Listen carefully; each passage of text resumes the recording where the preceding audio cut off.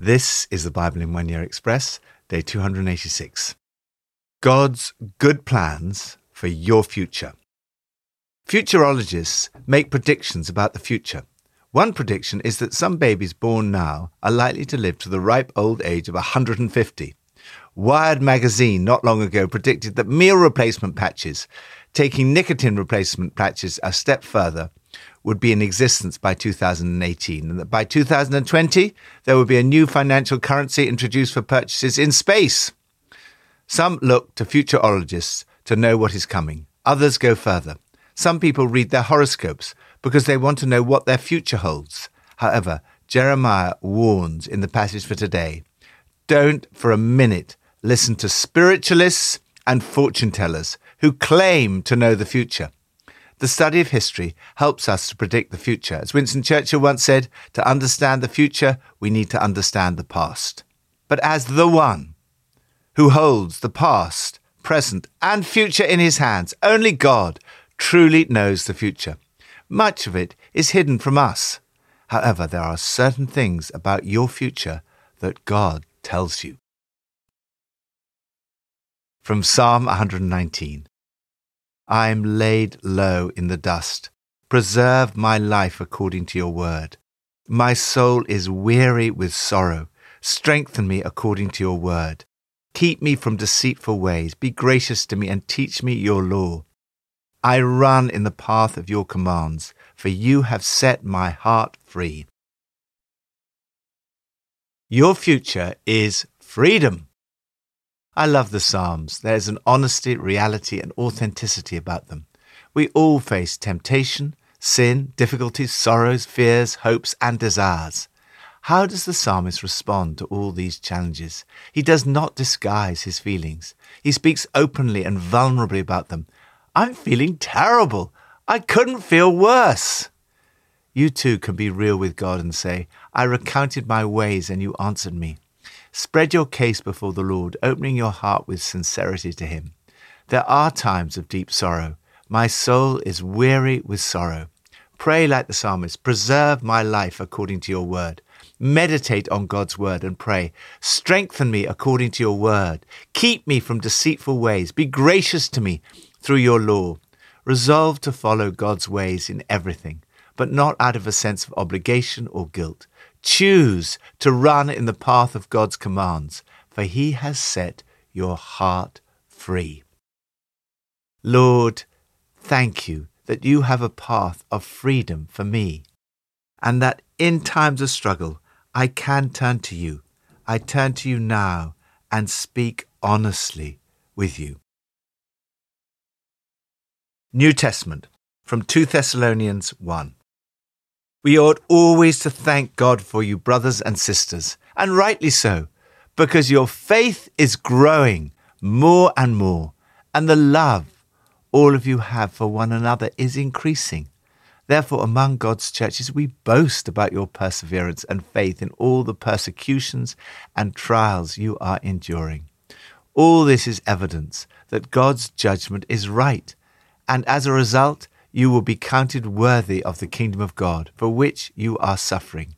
God is just. He will pay back trouble to those who trouble you, and give relief to you who are troubled, and to us as well. This will happen when the Lord Jesus is revealed from heaven in blazing fire with his powerful angels. On the day he comes to be glorified in his holy people and to be marveled at among all those who have believed. This includes you, because you believed our testimony to you. With this in mind, we constantly pray for you, that our God may make you worthy of his calling, and that by his power he may bring to fruition your every desire for goodness and your every deed prompted by faith. We pray this so that the name of our Lord Jesus may be glorified in you, and you in him, according to the grace of our God and the Lord Jesus Christ. Your future is secure. Jesus is coming back. His second coming is the most important thing to know and believe about the future. It changes everything about how you live your life now and infuses every moment of the present with hope. No one knows exactly when it will happen, but live every day as if he were returning today, doing what he would want you to be doing. Paul begins this letter with the assertion that our God gives you everything you need, makes you everything you're to be. He thanks God for their growth. Your faith is growing phenomenally. Your love for each other is developing wonderfully. We're so proud of you. There's a great deal of emphasis in the New Testament on spiritual growth. You're not meant to stand still. Your faith and love should grow. God is trying to increase the muscles of your faith. Is your faith getting stronger? Is your love increasing? Do you react differently from 2 or 3 years ago? So often, it is our struggles rather than our successes that make us stronger. The Thessalonians' faith and love were growing in spite of, maybe even because of, the persecution and trials that they were enduring. Paul tells them that in the future, God will put things right. Justice is on the way. When Jesus returns, he will execute a perfectly just judgment. This will happen when the Lord Jesus is revealed from heaven in blazing fire with his powerful angels. God desires that all people repent and come to a knowledge of the truth, but he warns those who consistently reject the knowledge of God throughout their life and do not obey the gospel of our Lord Jesus Christ, as was the case with those who were persecuting the Thessalonians, that there is a judgment to come. They will miss out on the possibility of eternal life. The opposite of eternal life is destruction and being shut out from the presence of the Lord. Those who know God and obey the gospel will experience his presence and his majesty into eternity on the day he comes to be glorified in his holy people and to be marveled at among those who have believed. Paul says this includes the Thessalonians because you believed our testimony to you. Their long-term future is totally secure. Their response to the gospel determined their future. The gospel message is urgent. The gospel is only good news if it gets there on time. As far as their short-term future is concerned, Paul writes, we constantly pray for you that our God may count you worthy of his calling, and that by his power he may fulfill every good purpose of yours and every act prompted by your faith. Do not simply sit around waiting for Jesus to return. God has a good purpose for your life. He's called you. He's put ideas into your heart. He works in you both to will and to act according to his good purpose. In all this, Paul prays that the name of Jesus will be glorified. If your life honors the name of Jesus, he will honor you. Lord, thank you so much that my long-term future is secure. Help me to make the most of my life here, to grow in faith and love, fulfill the purpose you have for me, and bring honor to your name. Old Testament, from Jeremiah 27 to 29. This is the text of the letter that the prophet Jeremiah sent from Jerusalem to the surviving elders among the exiles and to the priests, the prophets, and all the other people Nebuchadnezzar had carried into exile from Jerusalem to Babylon. This is what the Lord Almighty, the God of Israel, says to all those I carried into exile from Jerusalem to Babylon. Build houses and settle down. Plant gardens and eat what they produce. Marry and have sons and daughters. Find wives for your sons and give your daughters in marriage, so that they too may have sons and daughters. Increase in number there and do not decrease.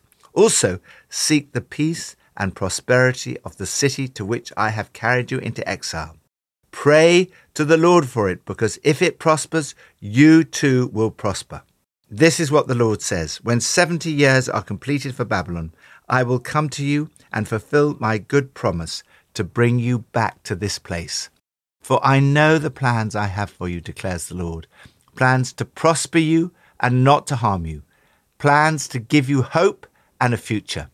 Then you will call on me and come and pray to me, and I will listen to you. You will seek me and find me when you seek me with all your heart. I will be found by you, declares the Lord.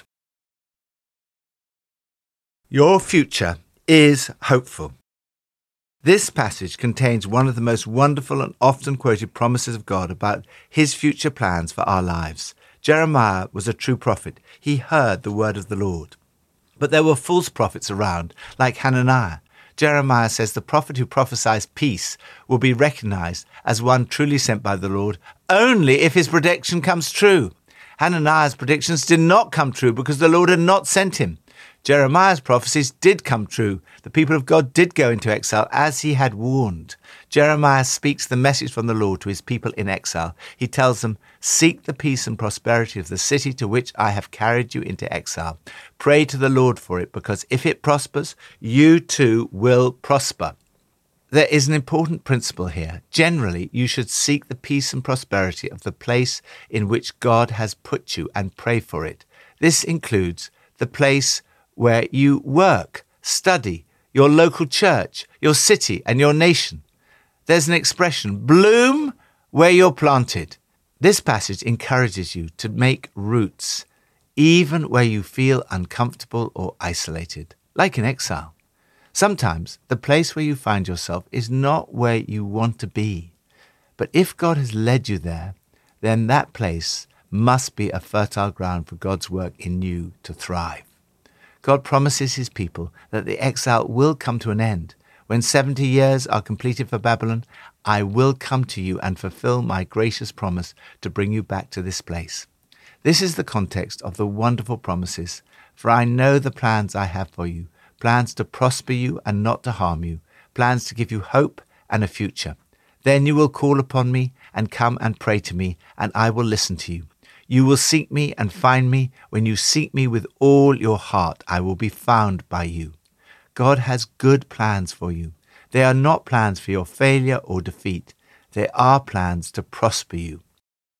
They are not average or mediocre plans. They are good, pleasing, and perfect. But God will not force his plans on you. He requires your cooperation. If you want his plans to be fulfilled in your life, you need to seek him.